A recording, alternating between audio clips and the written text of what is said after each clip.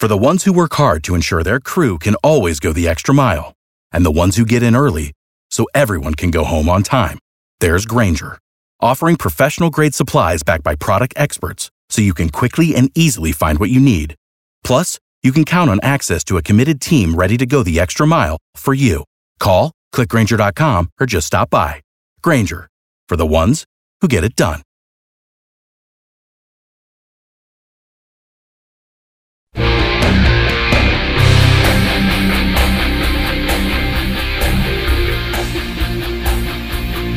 Hey guys, I'm Monica Crowley, and this is the Monica Crowley Podcast. Thank you so much for joining me. As always, this is your go-to for hot liberty, a safe space for all of us thought criminals, independent thinkers, and yes, happy warriors. Check me out on social media. On Instagram, I am at Monica Crowley _. And on Twitter and True Social, I am at Monica Crowley. Also by email, you can reach me at monicacrowleypodcast@gmail.com. Let me know what's on your mind. I love hearing from you guys. Okay, coming up here next week, we're going to be joined by Senator Rand Paul, who is one of the great heroes of the country, and certainly one of the great heroes of the COVID pandemic. He is a medical doctor. He has been one of the very few. He, and along with Senator Ron Johnson of Wisconsin, they have been the two leading the charge against Dr. Anthony Fauci, the CDC, the NIH, all of the lies that we have been told over the last 3 years. Plus, Rand Paul has just written a brand new book exposing so many of these lies. It's called Deception, the Great COVID Cover-Up, and he's going to join us next week. So that is not a conversation that you are going to want to miss. Trust me on that. So we're going to be joined by him. Also, Dinesh D'Souza with his new, very important film on the police state in America. Also coming up here on the show, we're going to be joined by Senator Ted Cruz, Alveda King, Natasha Owens, the country music superstar. Bill O'Reilly is going to join us, and we're working on other really big names that are going to be here. So you are not going to want to miss a second of this show. Coming up later today on the program, the one and only John Schneider of the Dukes of Hazzard, legendary actor, musician, and now activist for America. So Bo Duke, John Schneider, is going to be here. I cannot wait to talk to him. You are going to want to hear that, so sit tight. But first, the Monica Memo. It is very difficult for the American mind to process certain things. And that is because the American mind is still very idealistic. Even after everything we've been through, from the Revolution to the Civil War to the Great Depression to World Wars, Vietnam, and of course 9/11. But generally speaking, the American psyche is still pretty idealistic. I dare say naive in many ways. I'm not talking about our so-called leaders who are completely corrupt and evil. I'm talking about the American people as a collective. We are generally still very idealistic, generally because we are a good people. Yes, we are a great nation. We are still a good people. And again, this does not apply to our, quote, leadership. But I'm talking about the American people. We are good people. We are generous and kind and supportive people. We will give you the shirt off our backs. In our communities, you know that Jason Aldean song about try this in a small town? Yeah, because that's where true American values live still. And so our general collective psyche is still, almost childlike in a way, which is lovely. There's an innocence to it, which is very special because we are still such a young country. So that I hate to see us lose that. But on the flip side of that innocence and naivete is this idea that lingers, that our leadership is looking out for us, right? We always just assume that because we have self-government, which is hard, and we're failing the test here now, but because we have self-government, that our leaders are a reflection of us. We elect our mayor, we elect our city or town council, we elect our member of Congress, we elect our senator, we elect our president. Because of that system and our inherent innocence, we like to believe, we hope to believe, we assume that the leaders that we vote for and elect and install in office with our confidence and our consent, that those leaders are representing our interests, that they have our best interests at heart. And it is very difficult for the American mind to wrap itself around the idea that they don't. We're going to talk about this more in the future on this show because it is a hard truth. I know it's a brutal truth. Oh, Monica, what are you talking about? You know, no president, no Congress, no intelligence agency would sell us down the river. Well, I think you might have enough evidence now from the DOJ and FBI and how they're treating our fellow Americans, from Donald Trump to the J6 defendants, all the way down to parents showing up at school board meetings because they love their kids. I think we have enough evidence now to realize that, in fact, our, quote, leadership does not have our interests at heart and are leading us down very dark paths. We need to wake up to this as a country. I know this audience is awake to it, but we have to be awake to it more broadly. We have to wake up our friends, our family, our communities, our colleagues. That's what this show is all about. So make sure you tell everybody about it. But we've got to wake people up so that they can see with clear eyes what is going on here. The people we entrust to protect and serve us are protecting and serving themselves at our expense. And now it looks like they're trying to drive us into another Middle East war. And of course it will be us. It'll be the deplorables who they want serving in any kind of military operation abroad.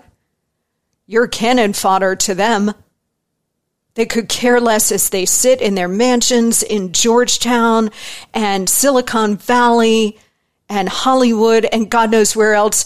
They just sit in their lap of luxury and they throw you to the wolves. They can't stand you. They hate your guts. They want you dead.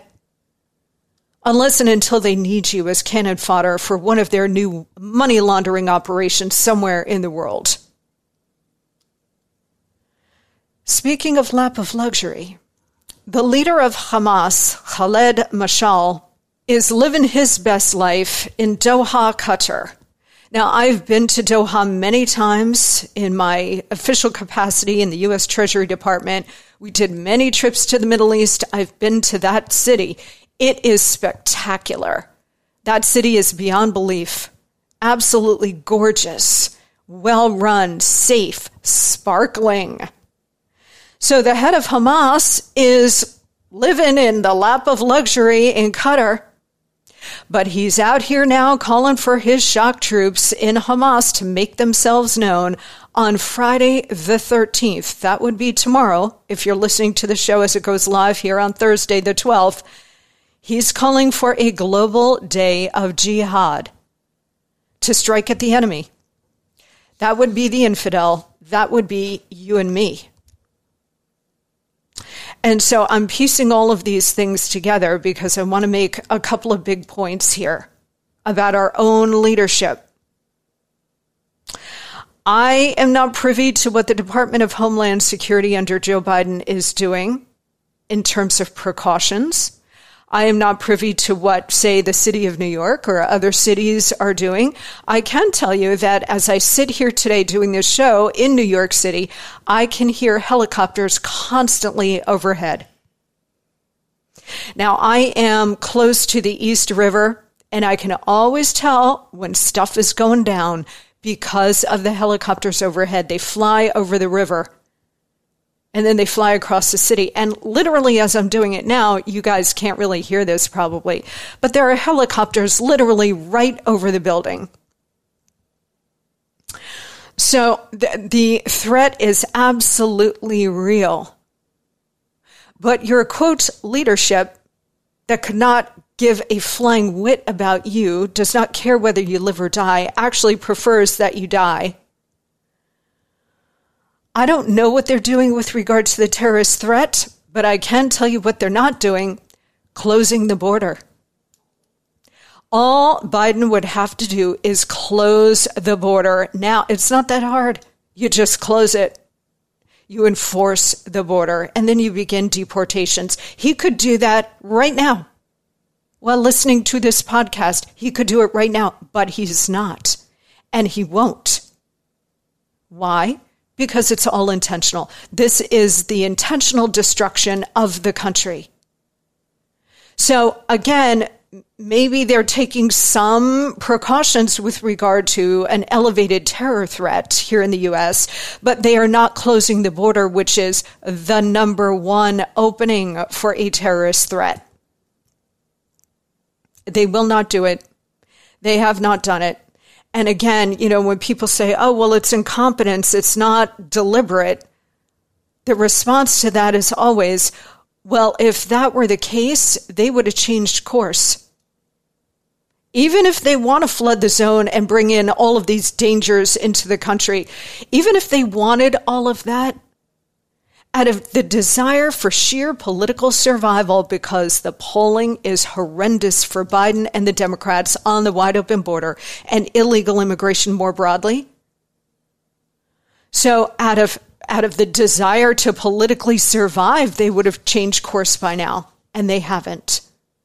They haven't, and they won't. So that tells you that this is all of a piece.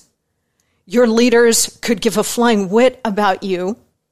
They do not care. They do not have your best interests at heart. They haven't for a very long time. These are about much bigger and darker agendas. And the American psyche, you and me, we're on to them. But we have to be educating our fellow Americans about the darkness of this agenda, how straight up evil this is. Since Biden has become president, a conservative estimate of illegal immigration, 6 to 8 million. Again, probably a lowball estimate. Nearly 2 million gotaways. Again, a lowball estimate. These people just coming into the country, having no encounters with Border Patrol or ICE, just coming in and melting into the country. So not only do we not know who is in our country, we don't know who is actually running our country. Sure isn't Biden. We suspect it's Barack and Michelle Obama and the entire Obama crew, along with, the radical globalist left from George Soros on down. But stay focused here on the border. This, again, is something that I have been hitting since I launched this podcast in March of 2022. As far as I know, I was pretty much like the lone voice. There may have been some others, making this case, but focused specifically on terror and the terrorist threat. I was in New York on 9/11. I was here. I smelled the death. The death smell lingered for a very long time. And I remember all of the hand-wringing. I remember the tears. I remember the grief. I remember the sorrow, the shock, the horror, all of it, with real discussions about the true nature of Islam and the rest of it. And here we are 20 plus years later, and we are going to face something akin to 9/11 or even worse. Probably worse. And we're all going to wring our hands again and wonder how it could happen. You know how it could happen? This is how it happens. The wide open border, with hundreds, if not thousands, of terrorist suspects, known terrorist suspects on the watch list, coming over the border, melting into the country, going into our cities, and God knows where else. On 9/11, many of the hijackers were on expired visas. Do you remember that? None of them were flagged, never mind removed from the country. That was at sort of, some of the initial stages of political correctness and everything else, and nobody wanted to target Muslims and the whole thing. So none of them were flagged, never mind booted out of the country. After the 9/11 attack, we had the 9/11 Commission. And they spent years on their final report, and they determined that there were too many walls between law enforcement and intelligence, between the FBI and the CIA and the NSA, etc. And they said, you know what? These organizations need to be able to communicate better, to flag potential threats. Do you remember that? Well, now, knowing what we know about the CIA, the FBI, the DOJ, the NSA, they're spying on Americans. They're training their firepower on American parents and Catholics as domestic terrorists while they're not paying attention to the actual terrorist threat coming in from the wide open border, ports of entry, and beyond. Again, your, quote, leadership, your government agencies that are supposed to be protecting you are not. In fact, they are deliberately imperiling your life and the life of your family and the life of your community and the life of your country. They are doing it on purpose. After 9/11, we created an entire department, the Department of Homeland Security, to try to better identify potential threats and stop them before an attack. That was the ostensible reason for creating DHS.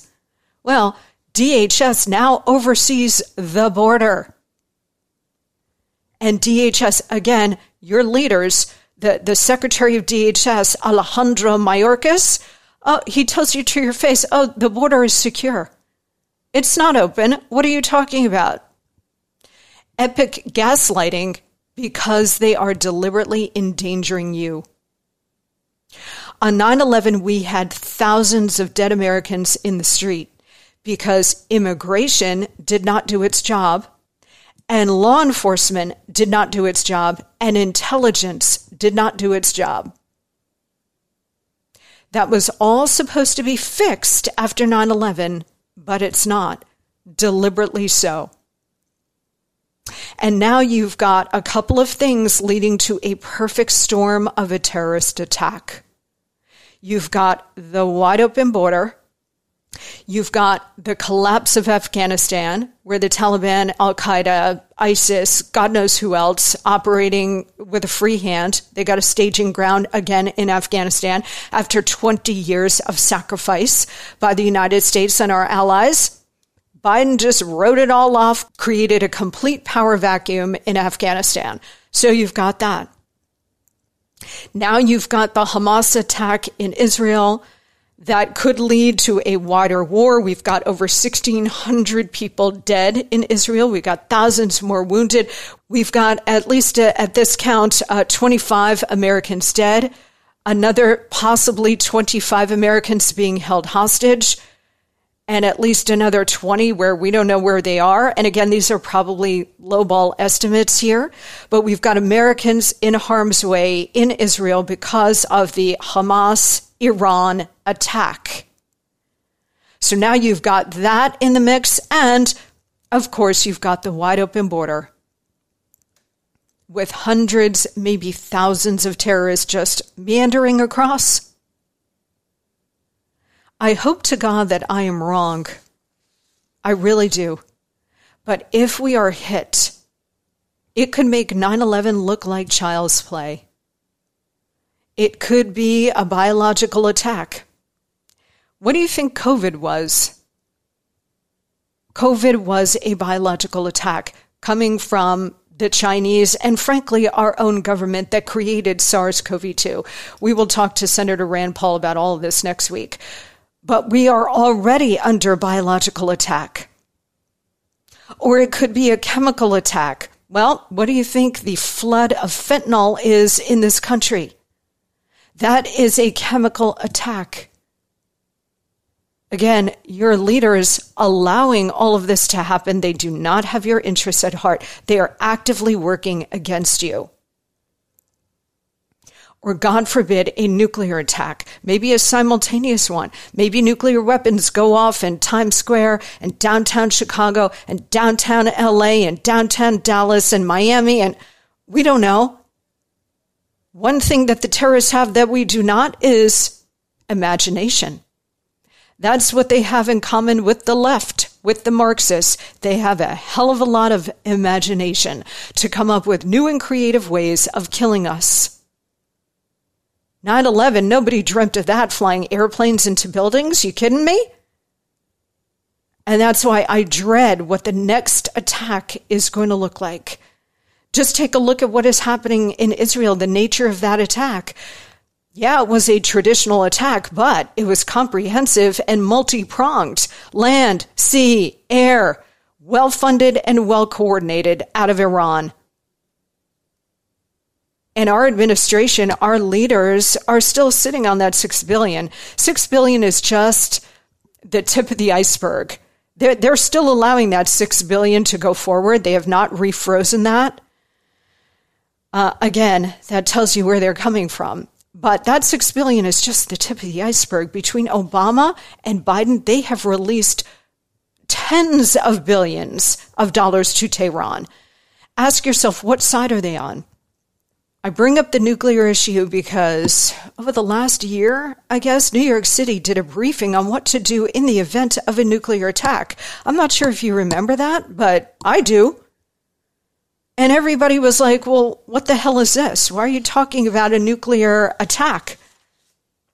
Well, I don't know. What do they know? Again, our leaders do not have our best interest at heart.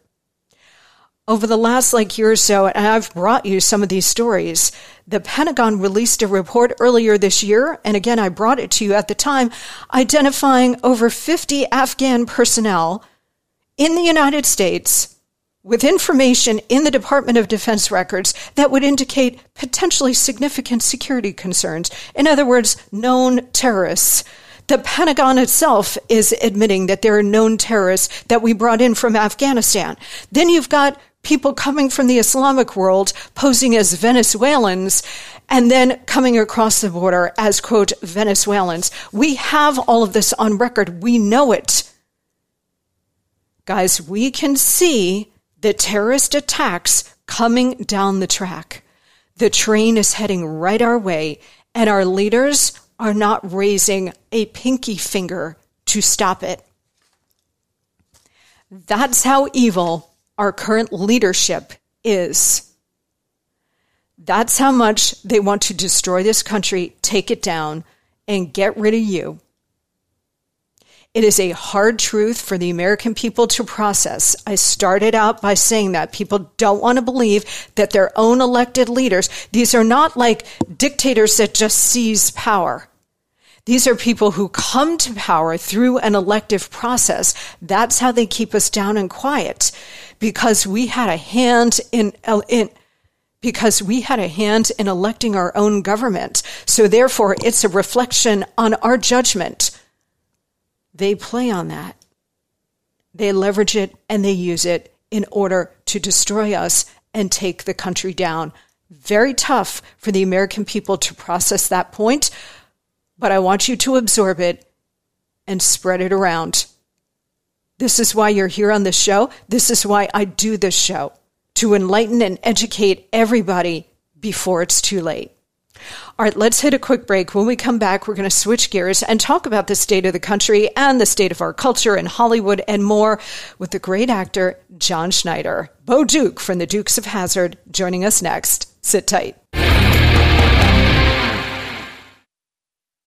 For the ones who work hard to ensure their crew can always go the extra mile, and the ones who get in early so everyone can go home on time, there's Grainger, offering professional-grade supplies backed by product experts so you can quickly and easily find what you need. Plus, you can count on access to a committed team ready to go the extra mile for you. Call, click Grainger.com, or just stop by. Grainger, for the ones who get it done.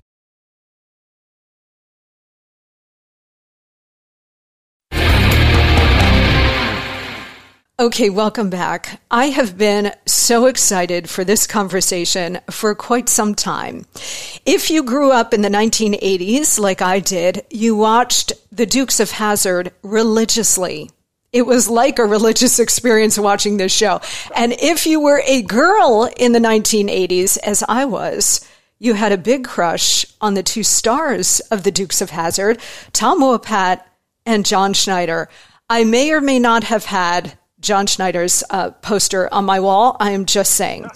John has had, of course, an extensive acting career, including the iconic roles of Bo Duke on the Dukes of Hazzard, of course, Jonathan Kent on Smallville, which I also loved, and Jim Cryer on Tyler Perry's The Haves and Have-Nots, along with recurring appearances on Dr. Quinn, Medicine Women, Nip Tuck, The Secret Life of the American Teenager, and Dancing with the Stars, which I've got to ask him about. He is also an independent filmmaker and a very accomplished musician with over 20 albums to his credit, right up to his latest called Southern Ways. He's had 5 number 1 singles on the Billboard country charts. And I want to make mention of this. He co-founded with another big idol of mine, Marie Osmond, the Children's Miracle Network Hospitals, which has raised more than $7 billion for medical research. For information about everything John is doing, you can visit his website at johnschneiderstudios.com. He also has a brand new single out about grief, and it is amazing. It's called We're Still Us. And I am so happy that John Schneider joins us now. Welcome to you. My goodness. That was great. What an honor to hear all that. I appreciate it. So did you have the poster? I have to know. Did you have it? I did. I have to say, I did. I had the Dukes of Hazzard poster. I had a single poster of you up on my wall. You and Duran Duran. So you're in very good company. Oh, that's great. That is great. I don't think people really can't comprehend with, everybody basically has a television station on their phone, in their pocket. I don't think people that are part of the whole cell phone thing, which of course I have them, but they can't understand that there were 3 networks. That was it. So there was ABC, CBS, and NBC. And if you didn't watch the show when it was on, you had to wait for a rerun. This whole on-demand culture that we have now didn't exist back when Dukes of Hazzard was on, when my poster was on your wall. And so we averaged 28 million people a week. That was so. It was a time where everybody, when you were a television star, even if you didn't watch the show, everybody was aware of Chips. Everybody was aware of the Hulk. Everybody was aware of Dallas and Falcon Crest and Dukes and BJ and the Bear. And so it was an entirely different time. And at that point, I think celebrity actually meant something. So celebrities had a tendency to think before they spoke, unlike today, where there's a lot of people who are YouTube celebrities that nobody who actually works for a living has any idea who they are, and they are sometimes, I think, abusing their celebrity and speaking before they think. I was taught to chew my words carefully before I spit them out. And sometimes I do, but I think that's contributed to some of the mess that we're in today. I went right into the mess that we're in today. Sorry about that. No, we are going to get into it. A bigger mess today than we've ever been in my 63 years, that's for sure. It's unbelievable what is happening. And I do want to get into that with you and the state of the country and where we are. But you just made some really important points, John. And it's true. People don't, the younger generation has no idea. First of all, they have no idea what life was like pre-smartphone, but also cable television, Netflix, streaming services. They have no idea. And you're exactly right. Shows like the Dukes of Hazzard were appointment television. People would literally not go out to dinner that night. They would stop all of whatever social calendar they had to be home to watch the Dukes of Hazzard, to watch Dallas. And it's when you say 28 million people need to understand these are like Super Bowl numbers because there was no place else to go, right? And the show was so much fun anyway. But you had I don't know, maybe a quarter of the country tuned into your show when it was airing, because people just didn't want to miss it. There were no VCRs. On Friday night when high school football was happening. So, the whole Friday Night Lights thing, there were a couple places in Georgia, I remember, that that moved their Friday night football game to Saturday because attendance was down so much. And now that I think about it, those were the Nielsen ratings. I don't even know if the Nielsen ratings exist anymore. I guess that's what they still call them. But those were actually 28 million households. And Dukes of Hazzard was a show, like many shows back then, that the entire family watched. They had TV dinners on TV trays, and TV trays also had Bo, Luke, Daisy, and Uncle Jesse on them as well. Oh yes. So it's probably closer if you count a household as 4 people. We're over 100 million people a week, or 100 million sets of eyes that were watching the show every week. So it was a very different time, once I think the big change, as I recall, was a thing called was HBO, Home Box Office, which started out as not really a streaming service, but you could watch movies on there. I don't think you could order them. I think they were just movies that were showing on HBO, and then that turned into something you could actually call in somewhere on your Princess touch-tone phone, and somehow get a particular movie you wanted to watch on your television, in an hour or so. It was never like, I want it now. But what was that? The little girl in Willy Wonka. I want it now. Right. And she was a bad egg, right? So that's right. So we've had a lot of changes, and some of them certainly there's a price for convenience, and I think we're seeing a bit of that. Well, quite a bit of that now. Impatience and people who really, with all the information we have at our fingertips, people I think are less aware of what's really going on now than ever, at least in my lifetime. Yeah, because they're all channeled into, they seek what they want to find. And so they're not getting a full scope of what reality is. And your point about celebrity. Go ahead, John. So glad you said that, because I think curiosity is one of the biggest gifts God gave us, and discovery. And when someone today looks up a word or looks something on Google, that's all they find. When I was a kid, when I had to look up something in a dictionary or an encyclopedia, you'd never go right to it. You'd find things on either side of what it was you were looking for. And invariably it would pique your curiosity, and you'd read about something new. So you'd have a new word. I don't know if you ever did the word of the day, but you used to do that and try to learn a new word every day. But you'd always find something interesting on either side of whatever it was you were looking up. You're looking up Badlands or looking up Band-Aid, and you'd find something on either side that piqued your interest and would expand your mind a little bit. So that all went away. I think young folk today don't even really know what an encyclopedia is. It's rare to see a book. Yeah, well, that's true. It's either on a Kindle or nobody's reading books at all, because the attention span is so narrow. We have been conditioned with social media to think and express ourselves in 140 characters or less. So the idea you'd pick up a 300-page book is like beyond comprehension for the younger generation, right? Yep. I always like the feeling of my right hand telling my brain how much of the book was left.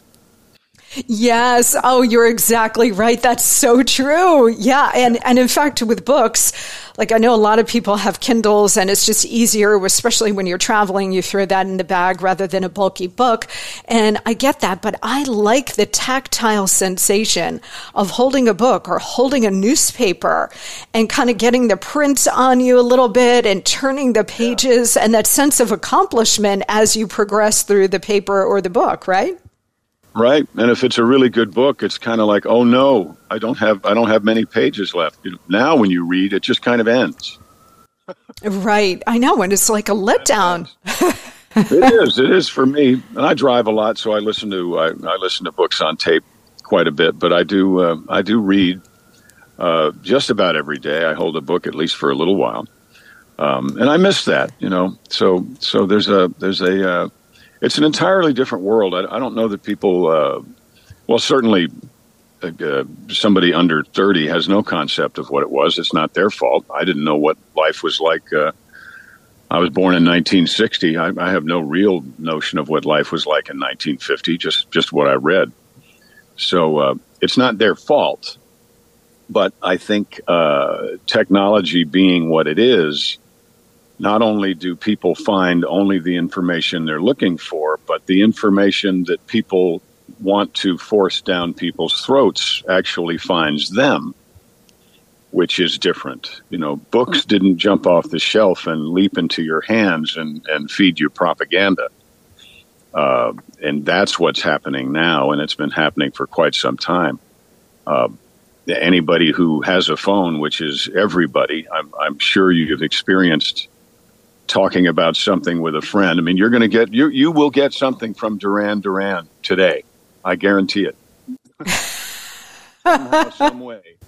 Duran Duran is going to pop up on your phone because it now knows that that's something you may spend money on, or that may be something that you are willing to give your email and some private information to.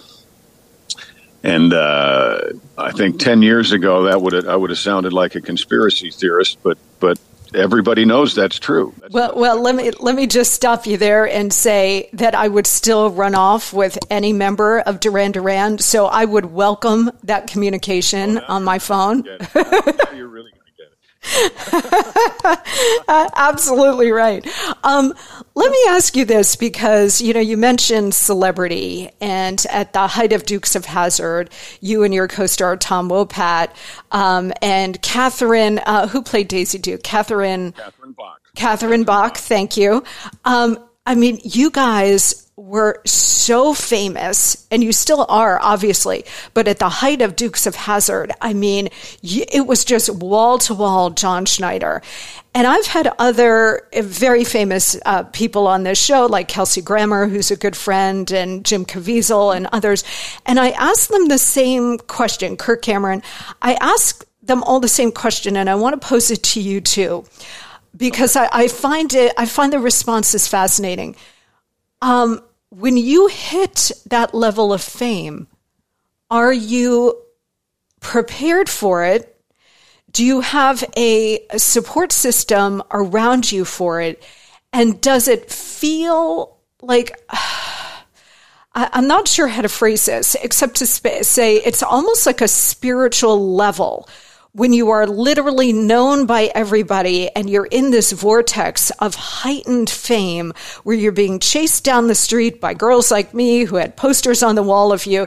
It's a very heady experience, but it's also a very surreal experience.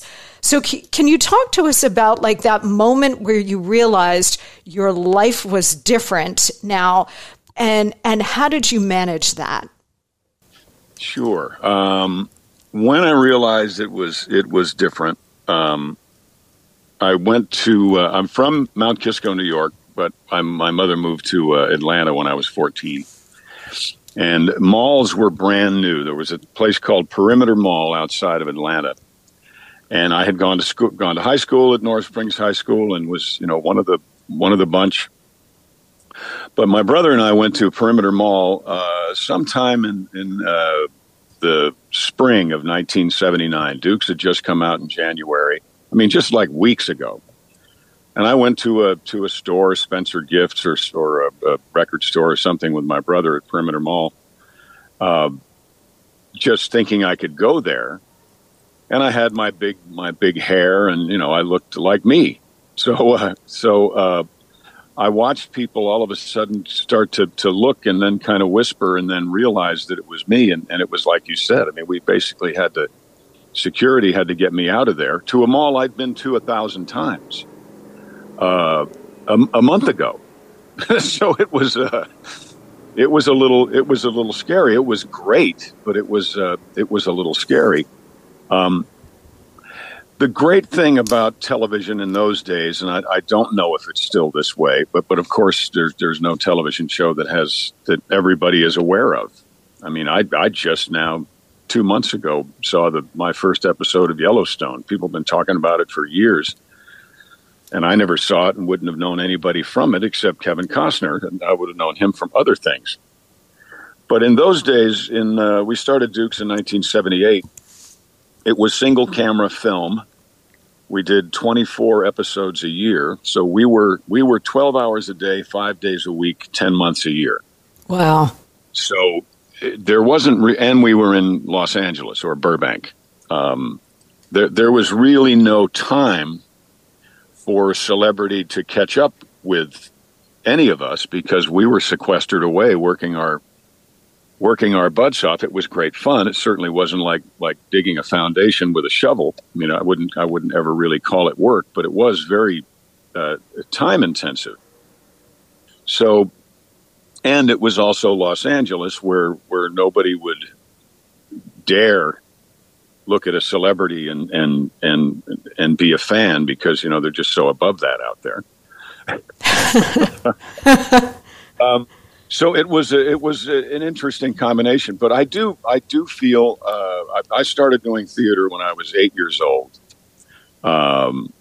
and doing magic and being involved in chasing I won't say my dream. It was my dream, but I really feel it's more like a design.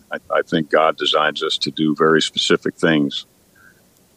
So I was actively engaged in that for a decade before Dukes of Hazzard happened, even though I was only 18 when Dukes of Hazzard happened.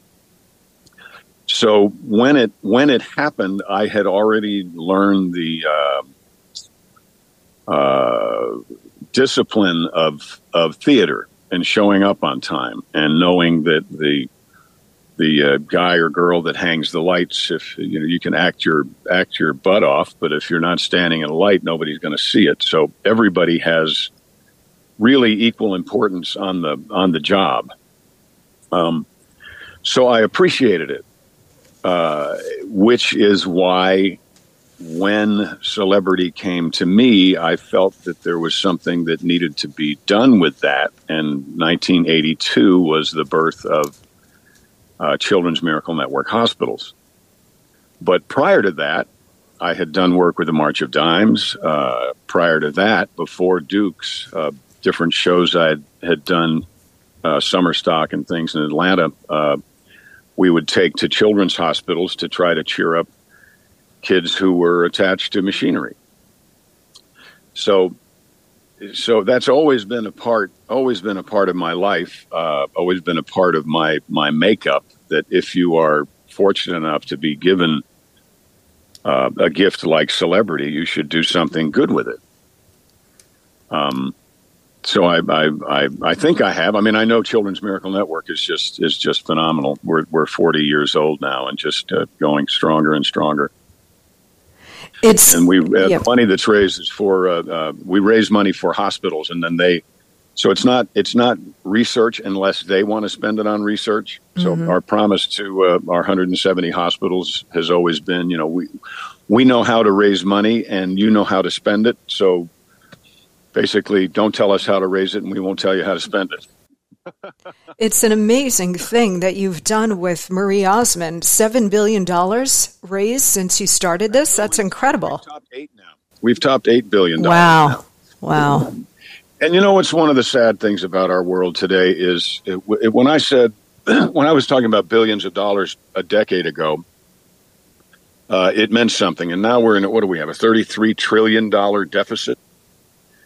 We just released $6 billion as if it was 65 cents to a country that to a regime that basically hates people, and this is my opinion, of course, hates people, and look what they just did with it. So we've now somehow devalued people. We used to talk about millionaires. Oh my gosh, they've got $1 million house. Well, now in Los Angeles, you get $1 million house, and it's a fixer-upper.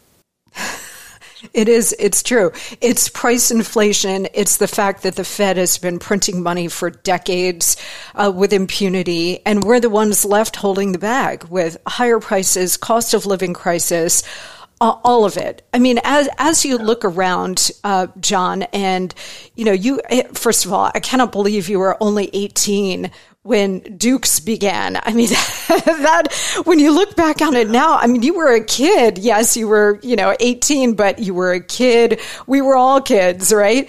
And I know that like with the passage of time, and it's not unique to us, but people look back and idealize their childhoods and everything else.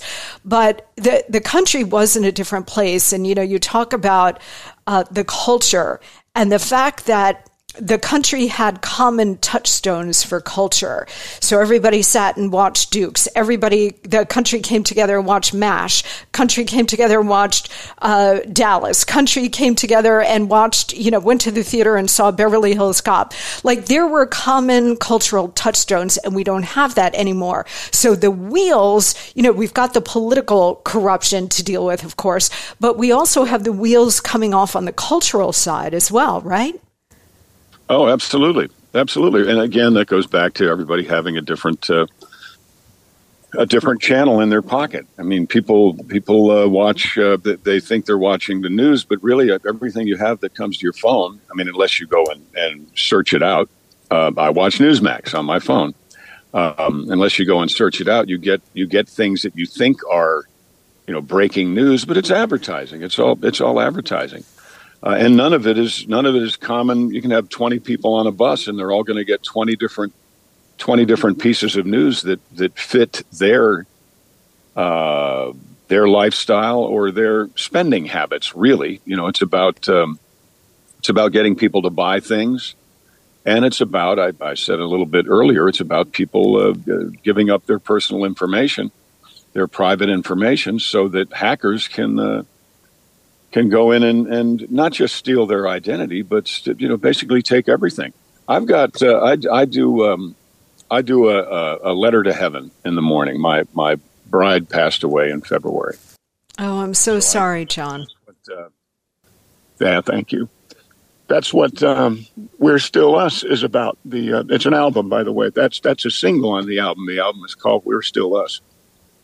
But I do most mornings. I'll do a post and like as soon as we're done talking, I'm going to go help put together a crib for the grandson that's going to be born in March with my son-in-law. But I put up posts, and within seconds, there'll be people who are commenting on comments. So wonderful people will comment on my posts, and then someone will comment on that comment, pretending to be me and saying, or pretending to work for me. Hey, this is John's personal assistant. He's going through a terrible time of grief. If you'd like to send him a note, then click here. And somebody will. And then they'll be asked for information, and then they will be ripped off. It is, there's a special place in hell for that. Yes. But I don't think it's people sitting somewhere. I do think that there are, I guess you call them bots, but there's something going on that is really scaring me. And especially, remember, I think it was last week, we had that pulse that came over our phone. Did you get that? Did you get that? Oh, I turned my phone off for about 2 hours and hid it away. I was going to, and I forgot. But I don't know what that was, but that happened. And then the Saturday after that happened, these incredible atrocities happened in Israel. Mm-hmm. Hamas, it's butchery. So things are happening with technology that then seem to have very far-reaching consequences right after that. Again, conspiracy theorists, I don't know, but we're in very, very volatile times where technology and now in that case butchery seem to be very closely related. So I'm not in fear. I don't believe in fear.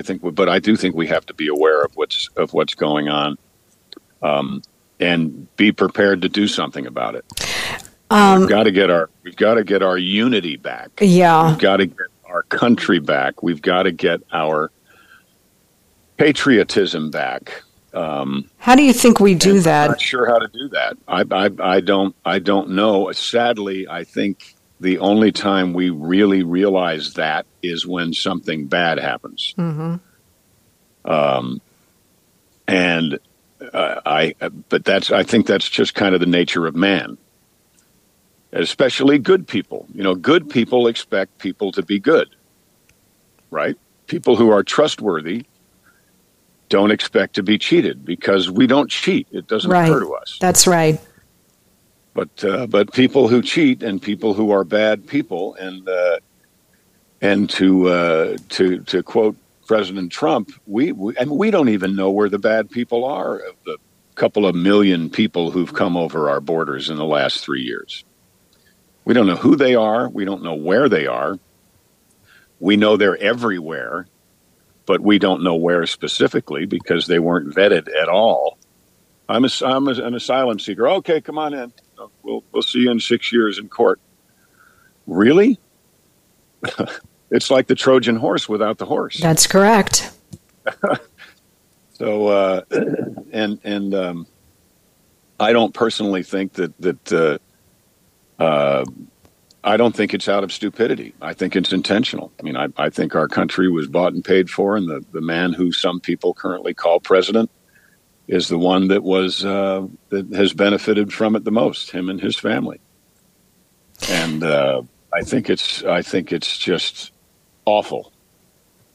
And I hope we survive long enough to be able to bring that man to trial. I really do. I do. From your lips to God's ears, the corruption runs so deep and has been going on for so long. And now when you pair it with just the abject evil that we're seeing, and you mentioned the atrocities in Israel at the hands of Hamas and its patron, Iran, obviously, babies being decapitated and burned alive. I mean, it doesn't get more evil than that. But also here in the United States, drag shows for little children and so on. I mean, the evil is so in our face now. And I know that you are a man of faith, John, and you have been your whole life. Do you see this as a spiritual battle? I mean, obviously, we've got the secular stuff coming at us all day long, but it strikes me that we are in a spiritual war, that this is a spiritual war. We're in the middle of it, right? But evil looks like it's on the march, and people of faith, I think, really need to come together. We absolutely need to come together, but something I think people really need to realize is that these terrible, awful, nasty, disgusting, vicious, barbaric people think they're right. They think it's a holy war. That's right. I have thought about this for decades. Is that if you can't negotiate with someone who feels their God is on their side. So I tell people in a Republican versus Democrat conversation, or in a conservative versus liberal world, my belief is that the liberal Democrats are willing to be moderately inconvenienced by what they believe, but the conservative Republicans are willing to die. I am willing to die for my country.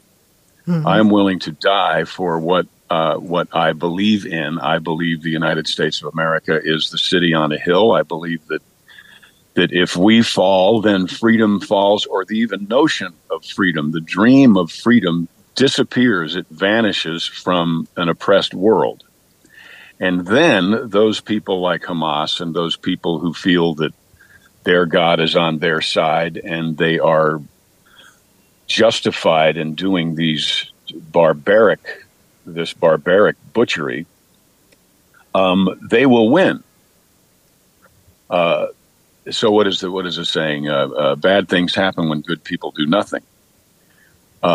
The problem is good people are basically, like I said, people who are trustworthy trust people. People who are good think people are good. And this, I hope, is showing people that there are people who are not good. These people are not good on any level. Mm-hmm. So they need to be eradicated. I've never used that word in my life, but they need a clear message needs to be sent to them that this is not okay. What did Harrison Ford in the first Indiana Jones said? You want to see God? Here, let me help you. Yes, right. Yes, let me help you. Want to meet him? Let me help you. I am so concerned about tomorrow because tomorrow is the bad guys have called tomorrow, Friday the 13th, as a global day of, and forgive me, I don't know the word. Jihad.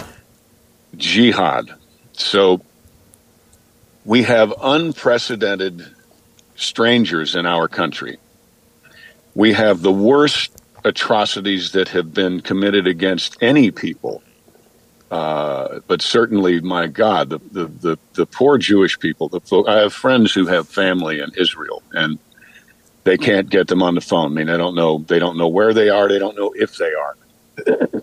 So we have a worse situation than we have had. The last time anything like this ever occurred was the Holocaust, which we've all learned about and studied and read about and been disgusted and hurt and pained by for decades. That happened last Saturday. Thursday before last Saturday, everyone in the world's cell phone gets some sort of a test of the emergency broadcasting system. Really? all this stuff comes from China, who is communist China, who but our administration is quite obviously in bed with. So we have that, and we have the Pulse thing that happens. Then we have these atrocities on Saturday. We have a war right now going on. We have denial that the people we gave $6 billion to, or at least the use of $6 billion to, really had anything to do with it. We're going to take our time, and we're going to figure that out and see. And tomorrow we have a global call to action. To what I heard on the news yesterday was basically that means take everything that you've learned, everything that you have been taught, and put it to action tomorrow, wherever you are. If that isn't scary, I don't know what is. So I hope that we are ready for tomorrow. I hope nothing happens, but I can't imagine that that's going to be true. Mm. And I'm not a doomsdayist. I don't have my long white beard saying the end is near, but that's an awful lot of. I don't believe in coincidence either. That's an awful lot of very bad, potentially bad things lining up. What do you feel about that? Yeah, I completely agree with you. In fact, I did the whole monologue for the show today based on the wide open border and Islamic terror and putting all of the pieces together. So I completely agree with you, John. I do think that there is a spiritual side of this, that this is a spiritual battle. And once you see it that way, with those eyes, you can't unsee it. Because the evil is more aggressive than ever. It's more in our face than ever. I mean, all you have to do is look at the pictures of, decapitated babies coming out of Israel to see that evil is more brazen than ever. I mean, it's always been with us, obviously, but it feels to me, and I don't want to say conspiracy theory or end times or apocalyptic or anything, but it feels like we are in a spiritual battle. And again, once you see it with those eyes, you can't unsee it. Correct. Yeah, you can't unsee it. And it's undeniable that as soon as we pulled out of Afghanistan in the embarrassing way that we did, we exhibited for the first time. I really think the first time. I mean, there's a difference between exhibiting a difference of opinion or a difference of policy or maybe just not even being that bright. Going back to Carter. Yeah. But we exhibited weakness and idiocy. We exhibited for the first time that we don't know what we are doing. And from that moment on, I can still see those people trying to grab a hold of that plane. From that moment on, the United States, which was the most formidable, not just power, but I think also philanthropic, caring. You know, we've done things out of a desire to help mankind since the beginning of our country, because we're good people. We're good people, and we are a free people who feels like freedom is something worth sharing, and we need to protect those who are striving to be free, wherever they are, and sometimes, many times, to our own hurt. But we can't help it because we're good people. Mm-hmm. Yeah. But 3 years ago, we became not only stupid people, at least our administration, you know, globally inept, but now we're not even good. You know, now we're just kind of trying to cover our tracks. Our administration, I don't mean us, we are still good people, but our leadership is non-existent. Our leadership is has thrown our country away, in my opinion, and in the opinion of many people that I hang around with. And I do not believe that any of this would be happening if this administration were not in power. Right. That's correct. I believe that peace is, I'm a peaceful person, but I'm back to my New York roots. I believe that peace is that period of time with which you have your foot firmly planted on your enemy's throat. Yes. Peace is something we keep, not something we earn and then it just kind of is. We are the peacekeepers, and we need to be that again. My prayer is that there's enough left after these current atrocities that there's actually a peace to keep.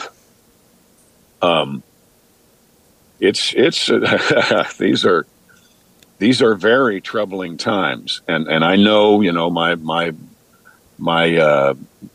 father lived through troubling times, my grandfather lived through troubling times, but the United States of America has never turned its back on atrocities like we have done in the last 3 years. So I actually think Hillary was the Manchurian candidate, and they got cocky and they lost, kind of like an LSU football game. But President Trump says that Biden is the Manchurian candidate, and I don't know. I wouldn't give him that much credit. But we definitely have things going on right now that we need to pay very close attention to. We don't have a Speaker of the House, unless something happened this morning. I didn't listen to the news this morning, but as far as I know, as we speak, we still do not have a speaker. While the world is falling apart under the hands of the bad guy, I mean, really bad guys. Yeah. These aren't just people we disagree with. These are evil monsters to do what they've done. So I don't think I'm like Chicken Little, the sky is falling, the sky is falling. We have never in the history of this country experienced what we are experiencing right now. Never. And I think we are categorically unprepared for it because we've been so focused on things that when people are kicking your door down and firing weapons into children's bedrooms, then I think really the transgender conversation, really, we don't need to be talking about that right now in the military. We need to be a better shot. We need to have better intel. We need to be able to protect our people and those people whom we are trying to help find freedom. We are trying to help people pursue opportunity and life and liberty and the pursuit of happiness as they define it. That's what we do globally. We've not done it, and look what happened. Look what's happening. Well, we also, starting in the 1960s, kicked God out of the public square, out of public schools, out of government, etc. And, when you do that, there are consequences to it. And we're seeing that now. And, all of this is by design. It's all deliberate. You alluded to that before. I've done many shows, including my monologue today, about how this is all intentional. And the reason you know that is because Biden is just a malleable puppet, and it's the Obama team running the country. So this is Obama's third term. And, any normal politician would have changed course. They would have course corrected by now, just out of sheer desire to get reelected or have their party protected. Because looking at the polls of the wide open border, Biden and the Democrats are suffering big time as a result of it. And yet there is no course correction. And that tells you straight up that this is all by design. It's a deliberate attempt to destroy the country and get us to this very dark one world government run by a surveillance state and a social credit score system along the lines of what the CCP does in China. That is the ultimate goal. And people better wake up. They've got it, as they look at it, they've got to realize that this administration, Obama's third term, absolutely, is they aren't worried about getting reelected, not because they are going to cheat, but if their plans, if they succeed, there will not be a United States of America to be reelected president of. They've thrown it away. They've sold it. And it's despicable. And they've been trying for 3 years now to take our guns away. They've been trying to say the Second Amendment is old and outdated. And it's not necessary, and look at all these terrible things that are happening. No, the Second Amendment is so that the people can take up arms against an oppressive government that when the government forgets who they work for. They work for us. They are our representatives. We are not their people. They are our people, and they need to kiss our ass up and down Main Street and start acting like what they were elected for. Start doing what they were elected for. And this one, they're not. So we have to be ready. I mean, my gosh, it's 1776 all over again, and that's okay. It really is. It does feel like a revolutionary moment, doesn't it? Yeah, I mean, this must be what it felt like. But we're too comfortable. We're used to our cell phones. We're used to all of our creature comforts, and people were not that comfortable back then. They were farmers and they were working the land. And when someone came against them, they were coming against the land that they worked with their family. And you're not going to take the land it's like a Western. That's why Westerns. I love Westerns. You're not going to take my land. I will die to save my land, to protect my land and my family. But now nobody even really owns anything, and they don't realize it, Yeah, well, that's true. And then, of course, your house is your most important asset. Well, unless you've already made your last payment, it's not your house. I know. I've lost several. So the bank owns your house until you make your last payment, until you have that deed. You don't own your house. It's not your asset. It's the bank's asset. Anyway, that's a whole other story. Well, and that's going to the World Economic Forum's and the globalist agenda of by 2030 you will own nothing and be happy, which is essentially communism. This is global Marxism, and it's married to this very dark globalist agenda. It is. Go ahead, John. I don't know a whole lot about it, but that's why the term reverse mortgage kind of scares me. Anyway, I guess that's another time too. But I do have an album coming out. Please tell us about it, and tell us about this new single. Well, it's We're Still Us, and we're still us, we're still we, we're still you, we're still me, we're still us. I lost my wife, and I hate that word. I didn't lose her. I know exactly where she is, and I know that I will see her again. And so many people, when I do a concert, I ask a show of hands how many people have lost a spouse, and I'm always shocked to see how many people raise their hands. And I say, look, before you get out of here tonight, if you raised your hand and you saw another hand raised, go over there and meet that person. And be someone to help them and let them help you, because you are the only people who understand what this feels like. And sadly, I get it. I don't want to, but I get it. So in March, I started writing new music with friends of mine in Nashville. I'm in Nashville right now. And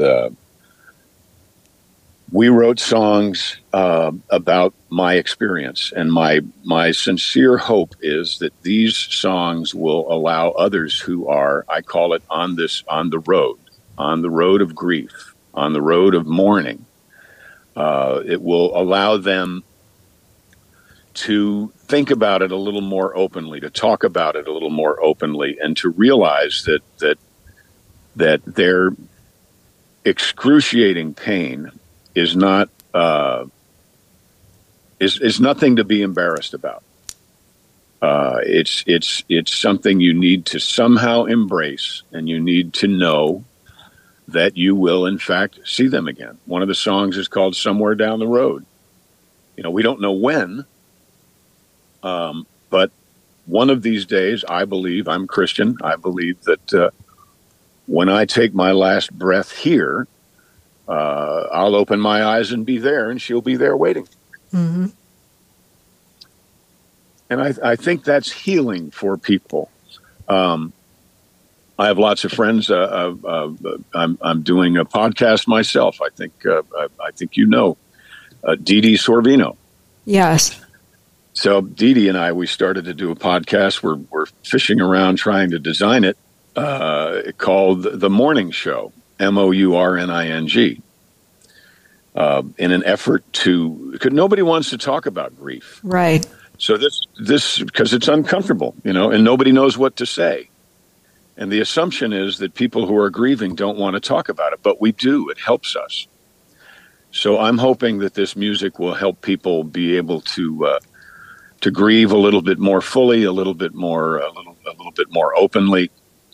And help those around them kind of understand. You can't really, and God bless you if you can't understand it, because it means you're not on the road, and I don't want to be here, but I am. It'll help those around you understand a little bit more about what's going on in your mind, because it can drive you crazy. I'm reading a book right now. It's called "You're Not Crazy, You're Grieving."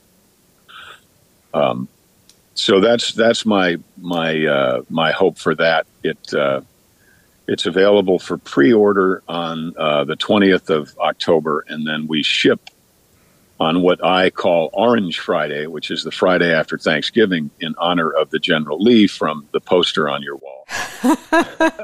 I may still have that poster somewhere, John. I'm just saying. It'll be brittle. It's so wonderful that you have done this, and I'm so sorry for your loss. I did not know that you had lost your wife earlier this year, and my deepest condolences to you. I know the audience joins me in that, John.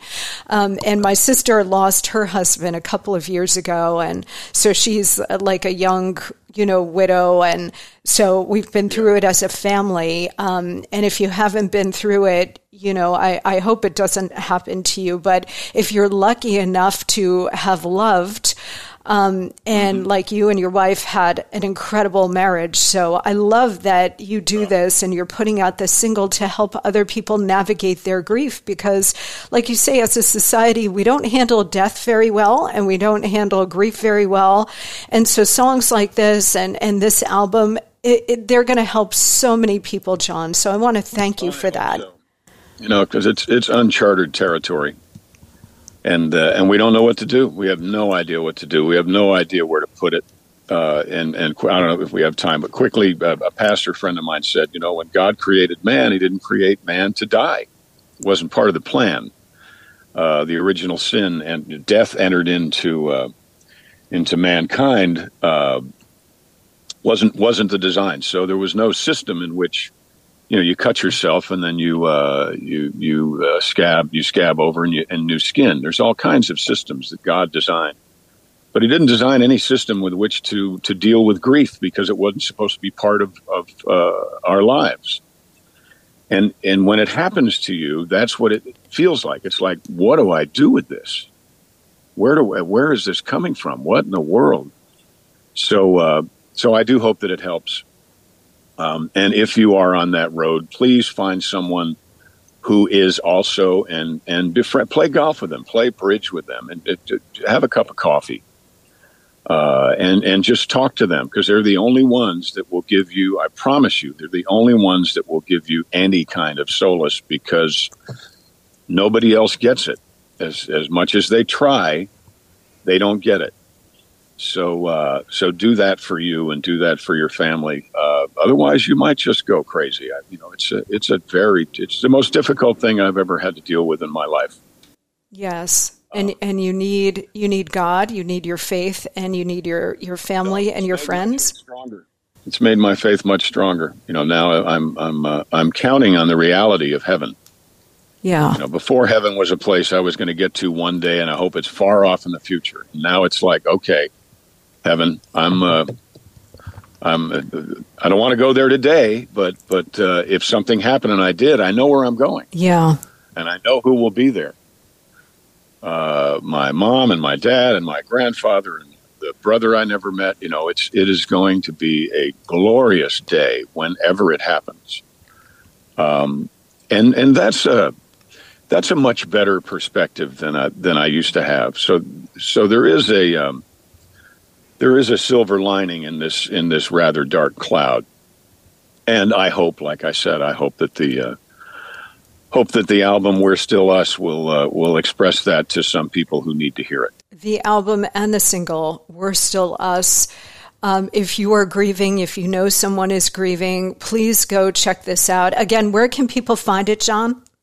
Well, they can't find it yet. So you're going to have to be patient. On the 20th of October, it'll be available for pre-order.